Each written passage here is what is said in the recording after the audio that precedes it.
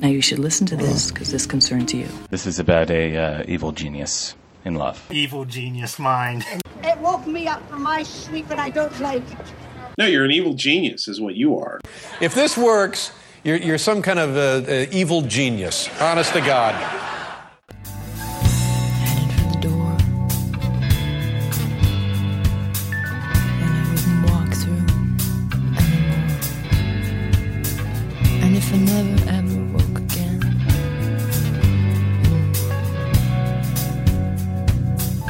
it's almost worth it.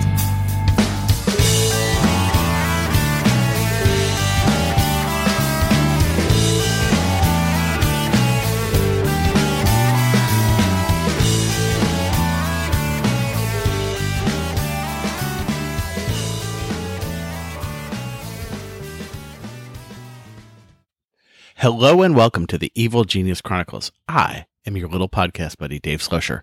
Welcome to this show. This show is being recorded for January 12th, 2023. Oh, it's all fresh, isn't it? Nothing feels like it's the same shit all over again. It's all new. First, the business. The show is not kid safe, not work safe. We've already been through this. I realized I swore in the intro. I usually try to not swear before the disclaimer, but so be it. This show is Creative Commons licensed, non-commercial attribution 4.0 unported. Theme music by the late great band The Gentle Readers. Bandwidth is via Cashfly under the kind auspices of Backbeat Media. I'm still not sure what an auspice is. I do not speak for my day job because I am not on brand, and although in the course of my day job I represent the brand for them, I am not representing the brand now. At best, I will say things off-brand. At worst, who knows? The sky's the limit, or the floor is the limit on that behavior. Let us get to some music. Heard about this from Turned Out a Punk. I've got like 500 episodes of that thing in the backlog. And he very recently interviewed J.D. Pincus, who I know from the Butthole Surfers. And he also does this like trippy, bluegrassy, I don't know what you would call it.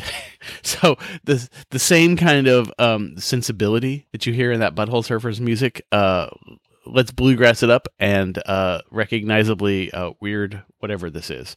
So from the album Fungus Shui, this is, I can't even say that one without laughing. Fungus Shui, this is J.D. Pincus with Gettin' It. Apostrophe is in this, by the way. There's no G, second G. It's Gettin' It.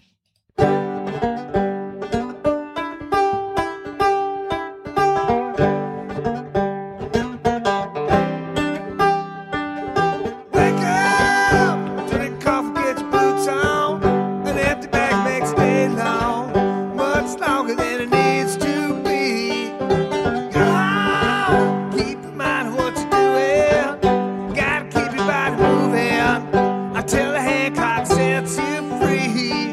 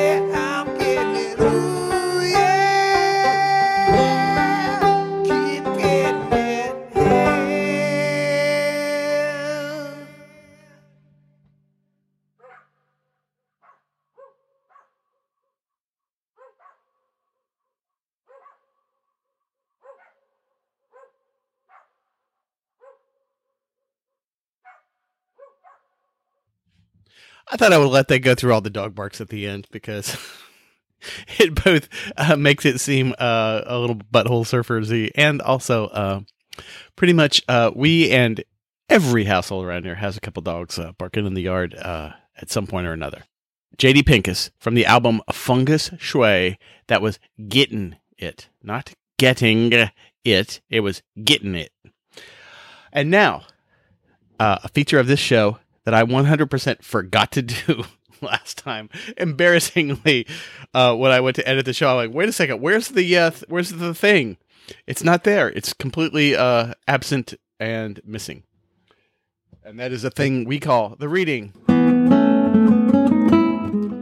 Give the patrons. Even last week when it wasn't there, they had done this. They went to bit.ly, bit.ly/EGC Patreon. They pledged to support the Shambling Mess. And last week when I forgot to do this, it was shambling. All right.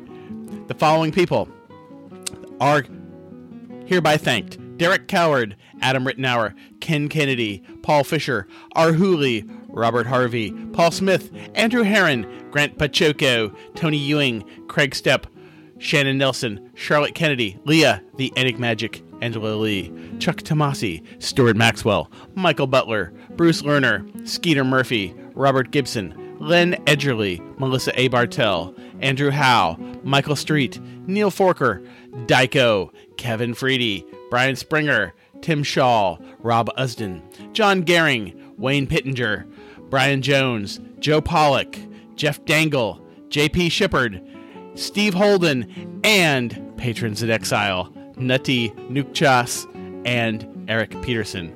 Steve Holden got out of exile, and he did it the hard way by creating a whole new Patreon account. Patreon, you are so weird. But thank you, one and all, for helping.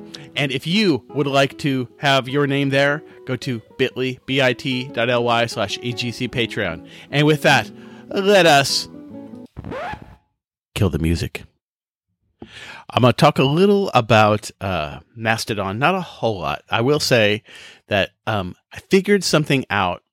I was looking to do the equivalent. I have had the Social Network Auto Poster plugin on my WordPress blog for many years, probably 10 years. I mean, there was a point in time where it was posting to Google Plus for me. You know, it was doing all kinds of stuff.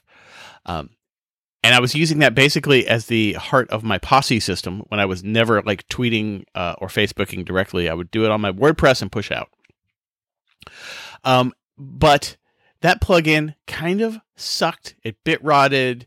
APIs changed. You know, it didn't keep up with it. It was, you know, it was waging a losing battle. I think it's still, so oddly enough, Twitter is like one of the few things that it successfully works with. I think it also posts to a Tumblr blog that is literally nothing but reposts of my show. But generally, I don't like it. And I was looking to see, but does this thing support posting to Mastodon? And I looked at that, and then I looked at some posting, you know, plugins that would post to Mastodon for you. And then I found out by looking at this that you don't have to have anything post to Mastodon for you. AKA, like where you're saying, give it my Mastodon credentials and post on my behalf. You don't have to do that. What you can do is there's a plugin called ActivityPub. And when you enable that thing, effectively, you're turning your WordPress blog into a Mastodon instance. So it does the Mastodon stuff, and people can, in fact, like follow you from that. And I was like, interesting. So what I did was I set it up from my main Mastodon account that I'm using. I followed the blog. So now when I make a post on WordPress, it shows up as a thing that as a thing in my Mastodon list, and I can boost it. And so effectively I get everything I wanted to do without actually posting it, you know, without shoveling it into my main Mastodon account. So that's good enough for me. So I actually like this pattern, and I had no idea a week ago that this is what I was going to be doing, but this is that's what I'm doing. Now, while we're talking about Mastodon, the one thing about this is that I have, I think, over the course of however many years, 15 years, I guess longer if you go back to let's say Twitter. I don't remember what social media. I was on tribe.net, when I lived in Chicago. So we're talking like 2003, 2004. I didn't do much with MySpace, Friendster. I don't believe I was even on Friendster. If I was, I don't remember being on Friendster, but that sort of thing. The friend feed was my favorite, RIP friend feed. Mostly because of like the level of the discourse. I just liked the way it feels, and it's very, very tiny affordances that control how these things feel. Right. I need not rehash what I did in previous shows about Usenet, and that was kind of like the high water mark for me. It's SFRT on Genie and Usenet, but one of the things that I realized is that via Twitter and Facebook and years of practice, I had gotten myself into a healthy position with it. And that healthy position is mostly not looking at it. And so now with Mastodon, I'm back to, I've got a whole fresh, new, shiny thing, and I'm building up the network, and I'm finding people to subscribe to. And I'm picking up the thing obsessively and looking at it. And I realize, have I just traded something I had under control for something that now is not under control? It's like, oh God. So, absolutely, I have got to get myself to a healthy level. Just because it's Mastodon and just because it's the Fediverse does not mean I need a thing to stare at every 5 minutes, to pick up my phone and say, what's happened on Mastodon in the last 10 minutes since I've been looking at it?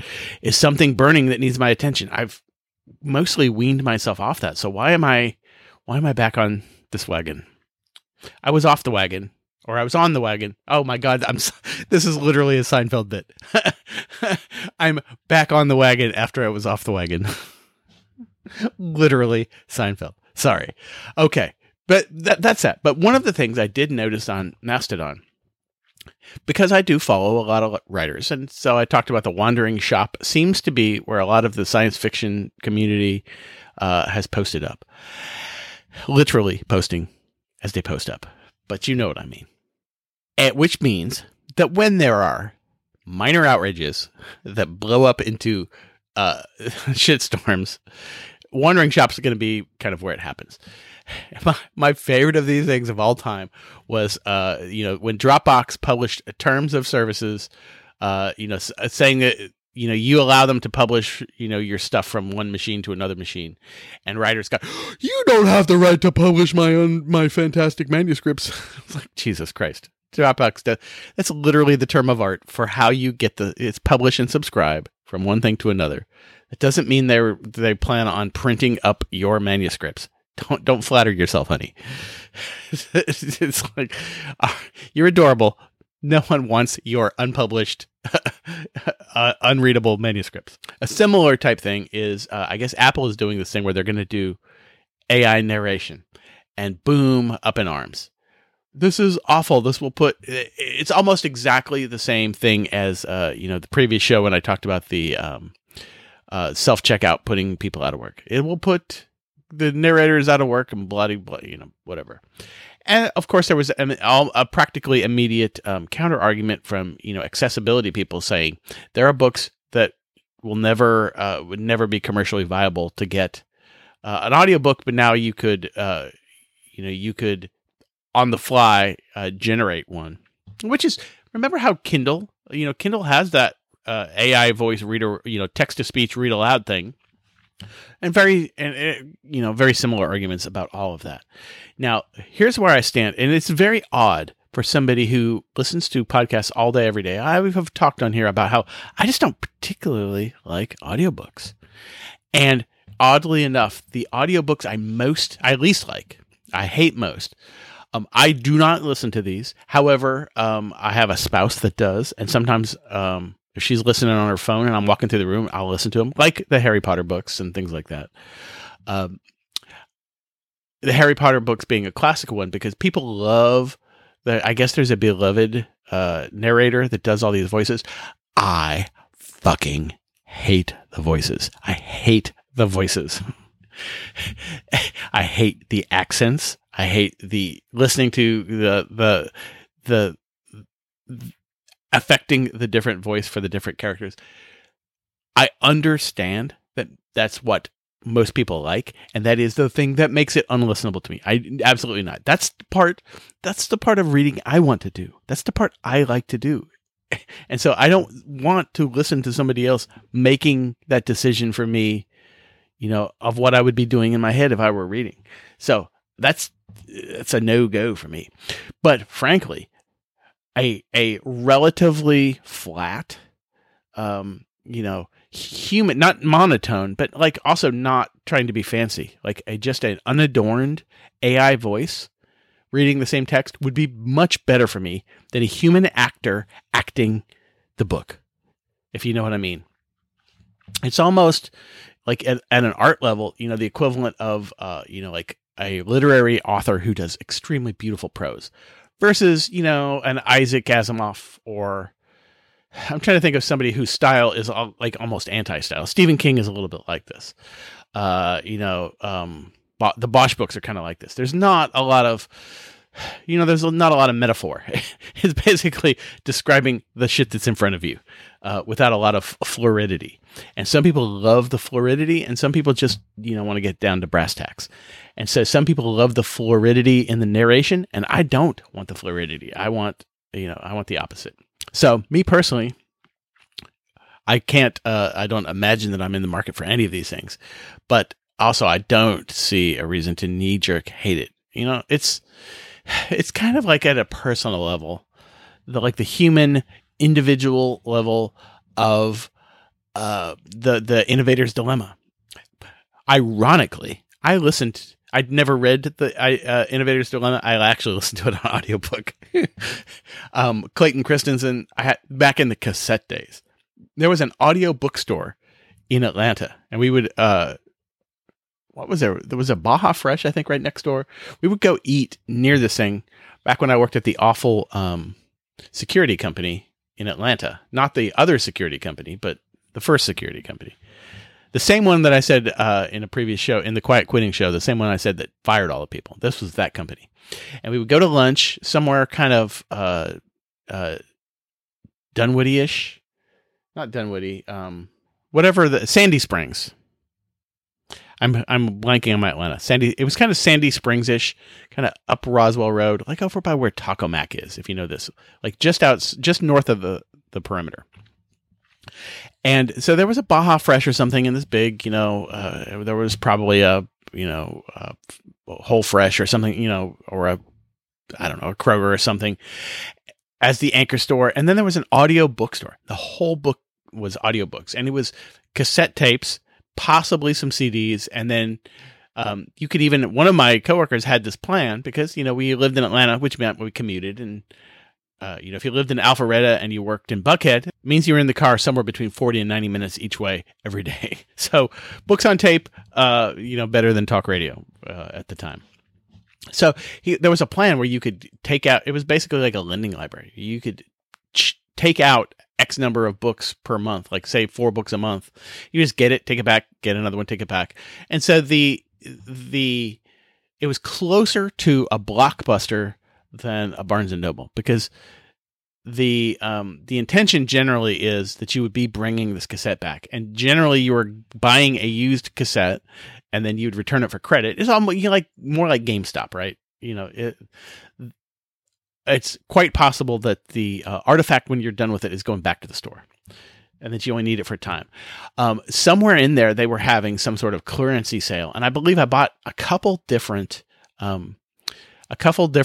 things for like $1 each. And I bought got to have been condensed and abbreviated because it fit on a single cassette, but The Innovator's Dilemma, actually read by Clayton Christensen. And what's the guy? His name, nom de plume, was Rage Boy, and I don't remember the guy's actual name. He was one of the 4 Clue Train Manifesto dudes, and I'm blanking on his name. I also got one of his books, and he was like complete nut. So in both cases, I actually kind of liked Clayton Christensen's because it's interesting but a dry book, and he kind of gave it an interesting but dry read. He's the Harvard dude, or whatever, wherever he was from. And the Rage Boy one was just like listening to, it was like the J.D. Pincus of business books. So it was quite interesting. But all of the stuff the knee-jerk hatred of this will put people out of work. It feels kind of like an innovator's dilemma. You can't move forward when you've got a vested interest to protect. You can't, Toyota. We can see the innovator's dilemma happening with Toyota. They had the Prius. When did they first release the Prius? Like 2008 or 2005? I mean, it was a long time ago. And all those sons of bitches had to do was put a power plug and a charger, take out the engine and put in a bigger battery. And they had a fully electric car. And they could have done this, 1 or 2 years after. They could have had the Prius hybrid and also the plug-in. They could have also had the plug-in hybrid and then a fully electric vehicle. And they could have done it, with mostly the same stuff. And for some reason, they just have never wanted to do this. And now Toyota is lagging. Toyota, who was so far ahead of the game with the Prius, is sucking wind in EVs, and all these other. Ford is ahead of Toyota in the electric vehicle. Ford, with their Lightning, is ahead of Toyota's Prius. That is, if you were Toyota, someone should be committing seppuku for this. It's ridiculous that you got yourself into this position. But anyway, so the innovator dilemma at the business level, but at the personal level, I kind of feel like that. The whole, the idea. I mean, obviously, me personally, you got to take everything I say with a grain of salt because, there's going to come a day sooner or later I don't have a job. And so I'm a little less of the, but you're putting somebody out of work. It's like, yeah, put me out of work, man. Go right ahead. But the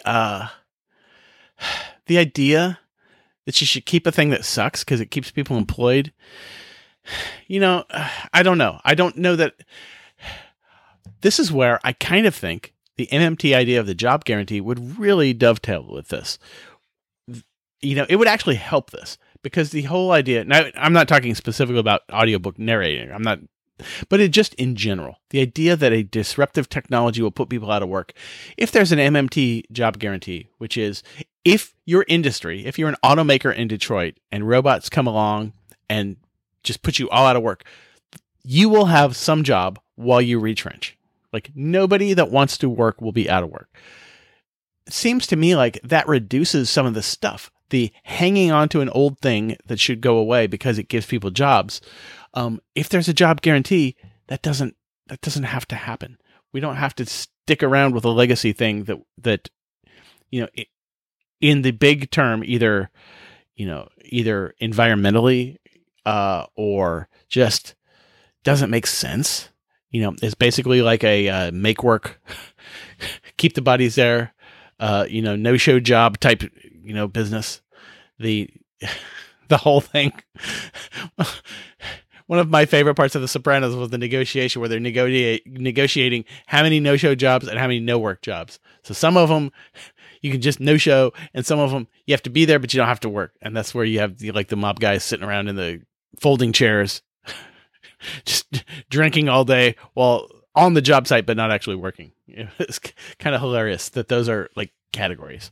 But keeping a job that in general, the whole system doesn't need because just to keep somebody employed, the job guarantee fixes that. And it allows, the nation as a whole to be more strategic. And it allows, the whole idea about MMT is do not worry about the number of dollars things cost because dollars are made up.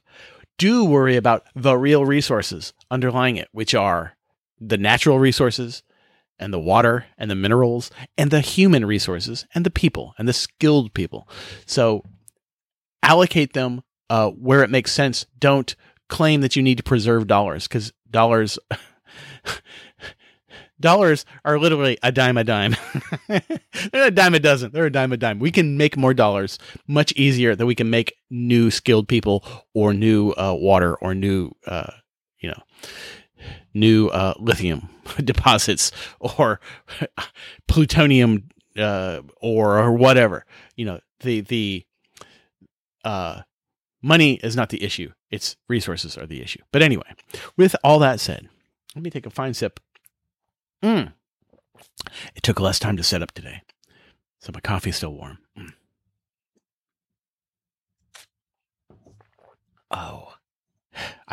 I sat down to record a show a couple days ago. I think maybe even right before the Christmas break ended. And I didn't actually record the show because I just spent 1 hour fiddling with the microphone settings to try to make it clip. I could hear it. I don't know if you could hear it in the previous show. What I was trying to do was control the clipping with my voice by just not ever getting too above a level and kind of knowing where the level is. But occasionally I would get a little excited and get beyond it, and I could hear the clipping. And every time it happened, it get a little bit crunchy. It wasn't awful, but it was tangible and noticeable. And it bugged me. So I sat down to record a show and then ended up just fucking with the microphone settings for so long. I'm like, you know what? I'm just going to preserve these settings. I'm not actually recording a show now because I don't have it in me after this. So hopefully everything's better now. A quick topic before I get into a not quick topic. Rudy Rucker, who is one of the founding cyberpunks, mathematics professor for many years, and a writer I really like. And I listened to his podcast. He had a pretty early podcast where he would talk to people. If he was interviewed on something, it was very much I was going to say it's in the model of Cory Doctorow, but I think Cory Doctorow actually modeled his podcast on Rudy Rucker's because I believe Rudy was doing it first. And so if he's interviewed somewhere, he would stick it in the feed. Otherwise, occasionally he'd read his work, he'd read his essays, or if he does a talk somewhere, he'd record the talk. If he's at a bookstore doing an event, he'd record that and publish it. And then my feed had been dark for an extremely long time. Well, it turns out it was the classic thing where there's another different feed. And so the feed I was looking at this Gigadial feed that he was using. And that's not the new thing. And so on Mastodon, I was following Rudy Rucker and I saw him post a link to his most recent podcast episode, which isn't crazy recent, but it was within a few months. I was like, Rudy Rucker has a new podcast episode. Why am I not getting them? And then I tracked it down to the feed. I was like, oh, well then. I guess so. I actually looked and I found the point where I guess he stopped posting to Gigadial. I said, okay, everything older than this I'm not going to listen to. So I've got like 7-year backlog of Rudy Rucker podcasts in my ear holes, which is not as many episodes as it sounds. It's like 30 episodes, but it was like over the course of 7 years. So it's almost like when you have a dormant feed that comes back to life, it's kind of like that. It's just that I was the dormancy. That might be the show title. I was the dormancy. It makes no sense. Probably terrible SEO, but I think I kind of like it. I'm going to talk about my Zigbee journey. So for those not in the know, Zigbee is one of the ways you can do home automation-y things. Many of the devices that you get, you plug in and they connect to your Wi-Fi. And so what's happening is, if you talk to one of your voice assistants and they turn a light on and off or change the color of a light or something, your voice assistant is telling the cloud to do a thing, and then the device is getting some kind of communication from the the cloud service back to the device, right? That's how those Wi-Fi things work. And that's a strategy, and it kind of works. If your internet goes out, that means you can't turn your lights on and off if you have no public internet, which is, a problem. And this happens, right? There are times where you have a brief, like your cable modem goes out for 5 minutes at sunset and your lights don't turn on because they all missed that signal that says, turn me on. There's another different way to do this. And so there's a thing called Zigbee. And in this case, the signals are happening. They're not going through the public internet. They're happening locally. So there's this little networking. It actually happens on the same spectrum as some of the Wi-Fi, but it's not Wi-Fi. It's like a different networking business happening. And it happens basically inside your house. Now, the downside of this is with the Wi-Fi things, you don't need anything special. You connect to your Wi-Fi and everything works. Like I said, it has some downsides, but it also has an extremely simple setup. With Zigbee, this mesh network that it creates, you need a central thing in the mesh network. So you need what's called a coordinator, aka a hub. So like if you buy a Philips hub or a Samsung SmartThings hub, that's actually what those things are. So they're like the central thing in your Zigbee network. And so when you connect a new Zigbee thing, you're telling, you tell that thing to find new stuff and you put it in pairing mode and it connects. Well, here's how I went from having no Zigbee devices to suddenly being like so all in on Zigbee that I think I'm replacing Wi-Fi with Zigbee. I had these old Samsung, I think I had bought them on some kind of super sale. I had a couple Samsung motion sensors. And I kind of thought about, I would just like in my office at night when I walk in, and it's dark in the house, I would like to walk in and just have the lights turn on. It's like, okay, well, Samsung motion sensor. And that's the other thing is a lot of these sensors, they're not Wi-Fi because Zigbee is very low power, and the like Wi-Fi is much higher power. So if you get a battery, like a little tiny battery powered sensor, if it was on Wi-Fi, it would burn the batteries really fast. But Zigbee ones can last, months or years. So these Samsung motion sensors, or a lot of your like temperature, humidity type sensors, they're all Zigbee. And so, but I realized the Echo Plus, like the big cylindrical one, not the tiny little, not the dots, but the big ones have a Zigbee thing in them. Like, okay, great. Let's start there. So you can tell essentially you can have the Zigbee find stuff. So I put my Samsung thing, pull the little plastic thing out, which puts it into pairing mode. And then I tell my Lady A device to find devices, and lo and behold, the damn thing works. And it finds my motion sensor, which is all well and good. Now, the very first problem I came into, which is I want to integrate this whole stuff into Home Assistant, because, everything else is in Home Assistant. And when I have, motion happening, I want essentially to trigger a Home Assistant routine that says, okay, let's go. Well, the motion sensor that I have is in the Amazon ecosystem, which is kind of a walled garden that's separate from Home Assistant. Home Assistant doesn't just natively see that. Like, well, shit. What do I do? Well, it turns out Home Assistant has this thing called an input boolean, which literally is just that. They have this notion of entity, which is just like anything in the system, like a sensor. If you have like my Ecobee things have a presence and a temperature and like the power of the battery. All of these things, each of those three things that's happening in that one device, each of those is an entity. So like Ecobee, office temperature is an entity, and temperature office presence is an entity. So you can create an entity that's literally just a on-off true-false value. And then once you have that thing, you can expose that to Amazon. So in Amazon, I can have this routine that says, when you detect motion, set this thing to true. From Amazon, it looks like a switch, and it just treats it like a switch. I say, turn the switch on, and then when there's been no motion for X amount of time, I think I had 5, and then I'm up to 10. When there's 10 minutes of no motion, turn the switch off. So what that does is in Home Assistant, it actually sees that thing turning on and turning off. So then I use that thing as a trigger, which kind of kludgy. Again, the Rube Goldberg machine. It's got failure points. It's kind of, hokey. It's like, well, okay. I mean, it works. Now, if you think about what I just talked about, you do all that stuff for any one thing. Let's say you put more Zigbee devices in and you pair them into your Amazon device. And then you want to use all those with Home Assistant. Now you got to do all of that shit for every device that you do. And that becomes an unscalable drag. And then also, let's say you make some change to something, then I got to change all of that stuff. It's like, ugh. Well, it also turns out Sonoff, purveyor of fine, cheap-ass IoT shit, for $20. By the way, the price has recently raised to $20 for this thing. It's like a dongle. It looks just like a big-ish USB stick.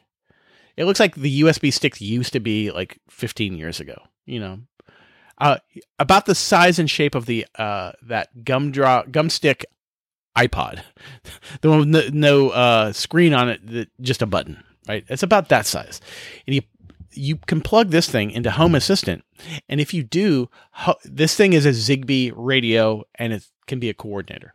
So you plug that thing into your Home Assistant Raspberry Pi, like I have.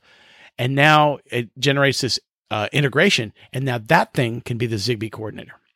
Now, what really triggered all that is that we bought another, for Christmas on my wish list, I bought a cheap Sonoff motion sensor, which is also Zigbee, and I wanted it to put it in the mailbox. So from my office where I'm at, I have almost a line of sight to the mailbox with some trees in between. I can't quite see it, but it's, I believe, 100 feet. And so I did some research on the range of these things. Is 100 feet, can this thing get there? And it says yes. So we got this cheap Sonoff thing, put it in the mailbox, doesn't actually reach far enough. I was like, God damn it. And so what I ended up doing was blaming the Echo Dot. I thought, this Echo Dot can't be that good. So I get this Sonoff thing, and I was getting it mainly for range because it does have an actual antenna. Like how Netgear Wi-Fi routers used to have those like foldable antenna things. That antenna with the little hinge, so you can direct it a little. It's got that same antenna, probably the identical thing that was on old Wi-Fi routers. And so I figured this thing will have a better range. That Sonoff thing still doesn't connect. So I get that Sonoff stick in. I switch that. I repair my my cheap motion sensor to the cheap Zigbee coordinator on Home Assistant. It finds it just fine. Everything works fine. When I carry it out to the mailbox, at some point it just loses connection. It's just not got enough oomph. I'm like, shit. What do I do now? So then I realized at some point when I bought those cheap on clearance Samsung motion sensors, I bought 2 of them. I'm like, I have another one somewhere. So I dig for it. I find the thing still in the box. Also never even been opened or activated. So I activate that, and I pair that to Home Assistant, like the Zigbee Home Assistant thing. And it works great. And I carry it out to the mailbox, and guess what? It reaches. Oddly enough, the Samsung device is a little better than the cheap Chinese device, has better range. Possibly it would have, if I had paired that thing to the Echo Dot, it might have reached all the way to the mailbox. But you know what? It's better now because now my Zigbee stuff is directly talking to Home Assistant. I actually have more capabilities that way. It just makes more sense. And so it gets the Amazon out of it. So at this point, I repair everything. I put everything back into pairing mode. Now, everything that was talking to the Echo Dot now talks to the Zigbee radio on my Home Assistant. All well and good. Everything's fine. I've got sensors. I actually got a Zigbee plug. The other thing about Zigbee is it makes a mesh network. So as long as you have devices, they will talk to each other, and they will expand the reach. So it's built into the protocol that they kind of mesh themselves. Now, your battery operated devices do not contribute to the mesh because, they're trying to conserve power. But anything you plug into the wall, so, anything that has power all the time, those things are a mesh. They're like a repeater. So I actually bought a cheap Sonoff Zigbee plug when I was trying to see if I plugged that thing into the garage, would that thing get the signal from the mailbox? So there's a lot of fiddling here, So now I have the Zigbee plug. I'm like, well, okay. So I paired the Zigbee, I had to pair the Zigbee plug to Home Assistant. I'm like, well, now I got a plug. And I put that in the kids' room. And now the cheap Sonoff I put in the kids' game room. Not the kids' bedroom, but the kids' game room. And then I took that Zigbee plug that I already had and put that in the game room and plugged a lamp into it. Because certainly I've been in the situation where I walked into there, at dusk or flat out night, just trying to walk in and grab one thing and trip over something before I get to the light. I was like, so I put that motion sensor so that it catches you right when you walk in the room, turns on the Zigbee plug. It doesn't have to be Zigbee, right? Once I got this in Home Assistant, this literally could be any Home Assistant thing. I'm like, well, hell, I have the Zigbee thing. Let's just put the Zigbee thing in there. And now I realize I kind of like this. I kind of like the whole Zigbee thing. And because Home Assistant's controlling the stuff, and sits inside my house, if I were to lose internet, which seldom happens, but let's say it happened, that I have power but no internet, all the Zigbee stuff is going to keep going. The anything that requires, like every Wi-Fi switch and light is not going to operate properly. Every Zigbee thing is going to keep going forward. I was like, I kind of like this. And now once I got the Zigbee religion, I realized the more Zigbee stuff I have, the better it will all be, because it will mesh together. So at this point, I have the coordinator sitting in my office. I have one powered plug sitting in the game room, and then some sensors. Now, also, I talked about the Wiz, the cheapo Wiz, which I guess are made by Philips. And these things were on super sale Black Friday at Walmart. And these are color changing light bulbs. And I bought a couple of them. They were like $5 each for color changing bulbs, which is pretty good. And they're actually made by Philips, even though they no longer say Philips on the box, but they are Philips bulbs. Here's the problem. Almost everything about them is great, other than the fact that apparently if you have a mesh Wi-Fi, they do very poorly when they move from one thing to the other. So, if they're kind of equidistant or equisignalant, is that a word? If they have about the same strength of signal of your two or more things, if they stop talking from one to the other, they go offline. It's super annoying. So you leave them on so that they can be, they turn on motion. But okay, I will lose some of them off the network, and I just have to like flip the light switch off and on to reboot the light switch. Fucking annoying. Also, the ones that are hanging over my desk and the fixtures, I never change the color on them. They're just, it's actually kind of ridiculous to have color changing bulbs that I'm just always going to leave white. So I said, well, screw it. Let's get a couple Zigbee light bulbs to put in there. So on order from Amazon, showing up in a couple days, will be a couple of Zigbee light bulbs that will go in there. I'm like, fine. And I said, while I'm at it, I might as well get a couple plugs. So I've got, I think, 2 more Zigbee plugs and a couple of Zigbee light bulbs. And so at some point, the house will go. We'll see how it goes. I'm going to stop there when I get this stuff and see how it goes. Conceivably, as I've been talking about how, taking out brands I like less, instead of having, 7 different apps, each of which controls 1 or 2 light bulbs or 1 or 2 switches. When they're Zigbee, the other thing about them being Zigbee is none of them have a app. Like, I only control them with Home Assistant. So there's not, a Wemo app and a eWeLink app and a Philips app and a whatever app, which just gets maddening after a while. I only control them one way, and that's with Home Assistant. So there's a certain power to that. So if I like this, I might eventually replace literally everything with Zigbee stuff. And the other thing about Zigbee is, over time, I barely understand this. The whole Matter IoT stuff, when I listen to the IoT podcast, they've been talking about Matter for 2 years. Somehow or another, it has some relationship to Zigbee. I think it rides in the Zigbee protocol, something about this. So despite the fact, now here's where it actually gets absurd. Everything in here kind of is justifiable up until the thing I'm about to tell you, which is to say, I have this working Zigbee mesh network.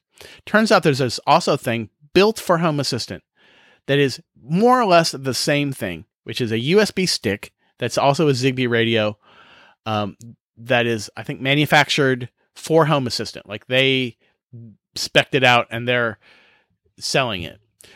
And then when Matter, at some point, it's going to get an over-the-air update that will add Matter support. So without doing anything, you will just have Matter if you have that thing. It's like, so now I've got one of those things on order, which also means when I get that thing, if I switch from my Sonoff to that thing, I have to redo my whole Zigbee network, one device at a time, for a third time. That one may actually sit in the box until the Matter stuff actually happens. But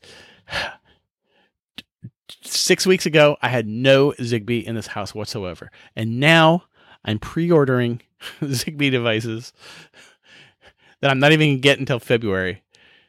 And unplugging working Wi-Fi devices in favor of Zigbee. That, my friends, there is your slippery slope. That is how they get you. I think in in the home automation connected world, I think the final result is I'm actually going to like things better. It actually probably makes more sense to have lots of Zigbee devices than a couple of Zigbee devices. I think, like I said, it's with the mesh nature, the auto meshing nature, a house full of them is stronger than a couple lone ones at various points around the house. The house full of them, you got great connectivity everywhere. You have this robust Zigbee network as opposed to barely stretching to your mailbox and all this other stuff. So we shall see. Here's the other irony of ironies. I got all this stuff set up. I put the thing out there. I've got an automation that says when the mailbox sensor detects motion, notify me. The whole point of all of this stuff was so that I don't make extra walks to the mailbox, which is, it's not miles, but, it's a big yard. And so, it's 100 yards from leaving my office to walk to the mailbox. And just so that I don't do that like 3 times a day until the mail comes. I just want to know when the mail comes. Since I set all this stuff up, for some reason, we're not getting mail delivery. So the first day I set it up, I'm like, something's not working. So I go out and I open the mailbox, no mail, but boom, immediately as soon as I open the mailbox, I get my stuff triggers. I'm like, well, shit, everything's working. And then I just didn't have faith in it because it hadn't ever actually worked in the real world. And then the next day I'm like, what's happening here? It's 3 p.m. and I never got, the mail runs. Sometimes the mail runs at like 10:45, 11, and sometimes it runs at like 2 or 3. And you can never tell. So it got to be late in the afternoon. I'm like, it still hasn't done. And I lost faith again. I walk out there, open it, boom, no mail, and boom, immediately. It's like, shit. So now, on top of all this other stuff, I have to go to the mailbox and say, why are we not getting mail? What has happened to our mail delivery? Oh, my Lord. So, final thing is, you probably heard in the episodes right before the holiday break. This holiday break was long for me. It was like more than 2 weeks. I had those couple days in Atlanta. It was mostly, holiday time in the house. Other than that trip to Atlanta, which for me, was shaved almost down to half of the trip by getting there late and leaving early. What was I in Atlanta? I was in Atlanta for just barely over 48 hours. 48 hours and a wake up. 48 waking hours, let's say.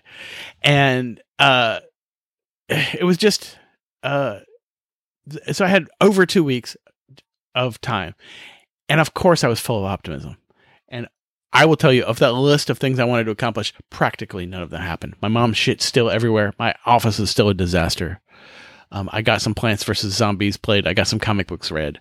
But in terms of actual, moving balls forward, and I did some Zigbee shit. But in terms of the physical mess in this this joint, oh my God, I keep saying I want my mom's stuff gone, either to cousins or the trash, or the minority of it, handled however it's going to get handled. In actuality, I'm not putting the time in. I think I can say I want this to happen all I want, but the reality is I still don't want to touch it. I just don't want to deal with it. I have a temptation. I don't know that I'm going to do this. I don't know I'm going to act on it, but I absolutely have a temptation to having scanned through and pulled out some of the big important stuff. I have a picture of me when I was probably 1 year old wearing a little sweater that says class of 87. It says 87, class of 87. Someone fucked up the math. That's not even the class I was in. That's the wrong. It was 2 years off. Somebody just did the math wrong, and they did all this stuff. But there's a little picture of me, cherubic little 1 year old me, sitting there in this sweater. I have that freaking sweater in my office right now. What do you do with this sweater? this is exactly the stuff. It feels wrong to throw it away, and I don't fucking want this thing. So what the hell do I do with the sweater? I guess it was like my mom's cedar chest was full of stuff like this. I'm like, ugh. Of some minor sentimental value and no actual value of any kind. It's like, so I came and this thing that says 87, like I could give it to Goodwill, but what do you want a baby clothes that say 87? I mean, it's just stupid. So it has no value to anyone else but me, and it has no value to me. And it also makes you feel guilty for throwing it away. It's like, there is a no-win on this shit, man. So anyway, what I'm saying is to echo what Sienna Stewart, the entirety of her Dying Kindness podcast is friends, throw that shit away so that your children or your antecedents don't have to. Whoever deals with your stuff when you're dead, throw this shit away for them. Don't make them make these hard choices. Make the choices for them. All right? That's your public service announcement for everyone who will die one day, as Sienna says. All right. Thank you, friends. Thank you for listening. Oh, up at the beginning, I was talking about the blog. If you want to Mastodon follow the blog, it's at dave@evilgeniuschronicles.org. It is the same thing as the email address, but in Mastodon format. So dave@evilgeniuschronicles.org. Send me email and or Mastodon this blog. So if you want to get either the show announcements or all the weird tests that I was doing on a Saturday night to try to figure out why tags aren't properly showing up in my posts, there you go. You can be a part of all that. Send your feedback to the email portion of that, dave@evilgeniuschronicles.org. If you want to subscribe to me on Mastodon or follow whatever you do, whatever the verb is on Mastodon, or join the Discord or all that stuff, the links are in the show notes at evilgeniuschronicles.org. I thank you for listening. I thank you for participating. Come, let's go prosecute the new year the best of our abilities and make it and everything as good as we can. And as you do that, let's not forget that I love you. Goodbye. When that's over, if we're still alive, I'll clean my own fucking mess up.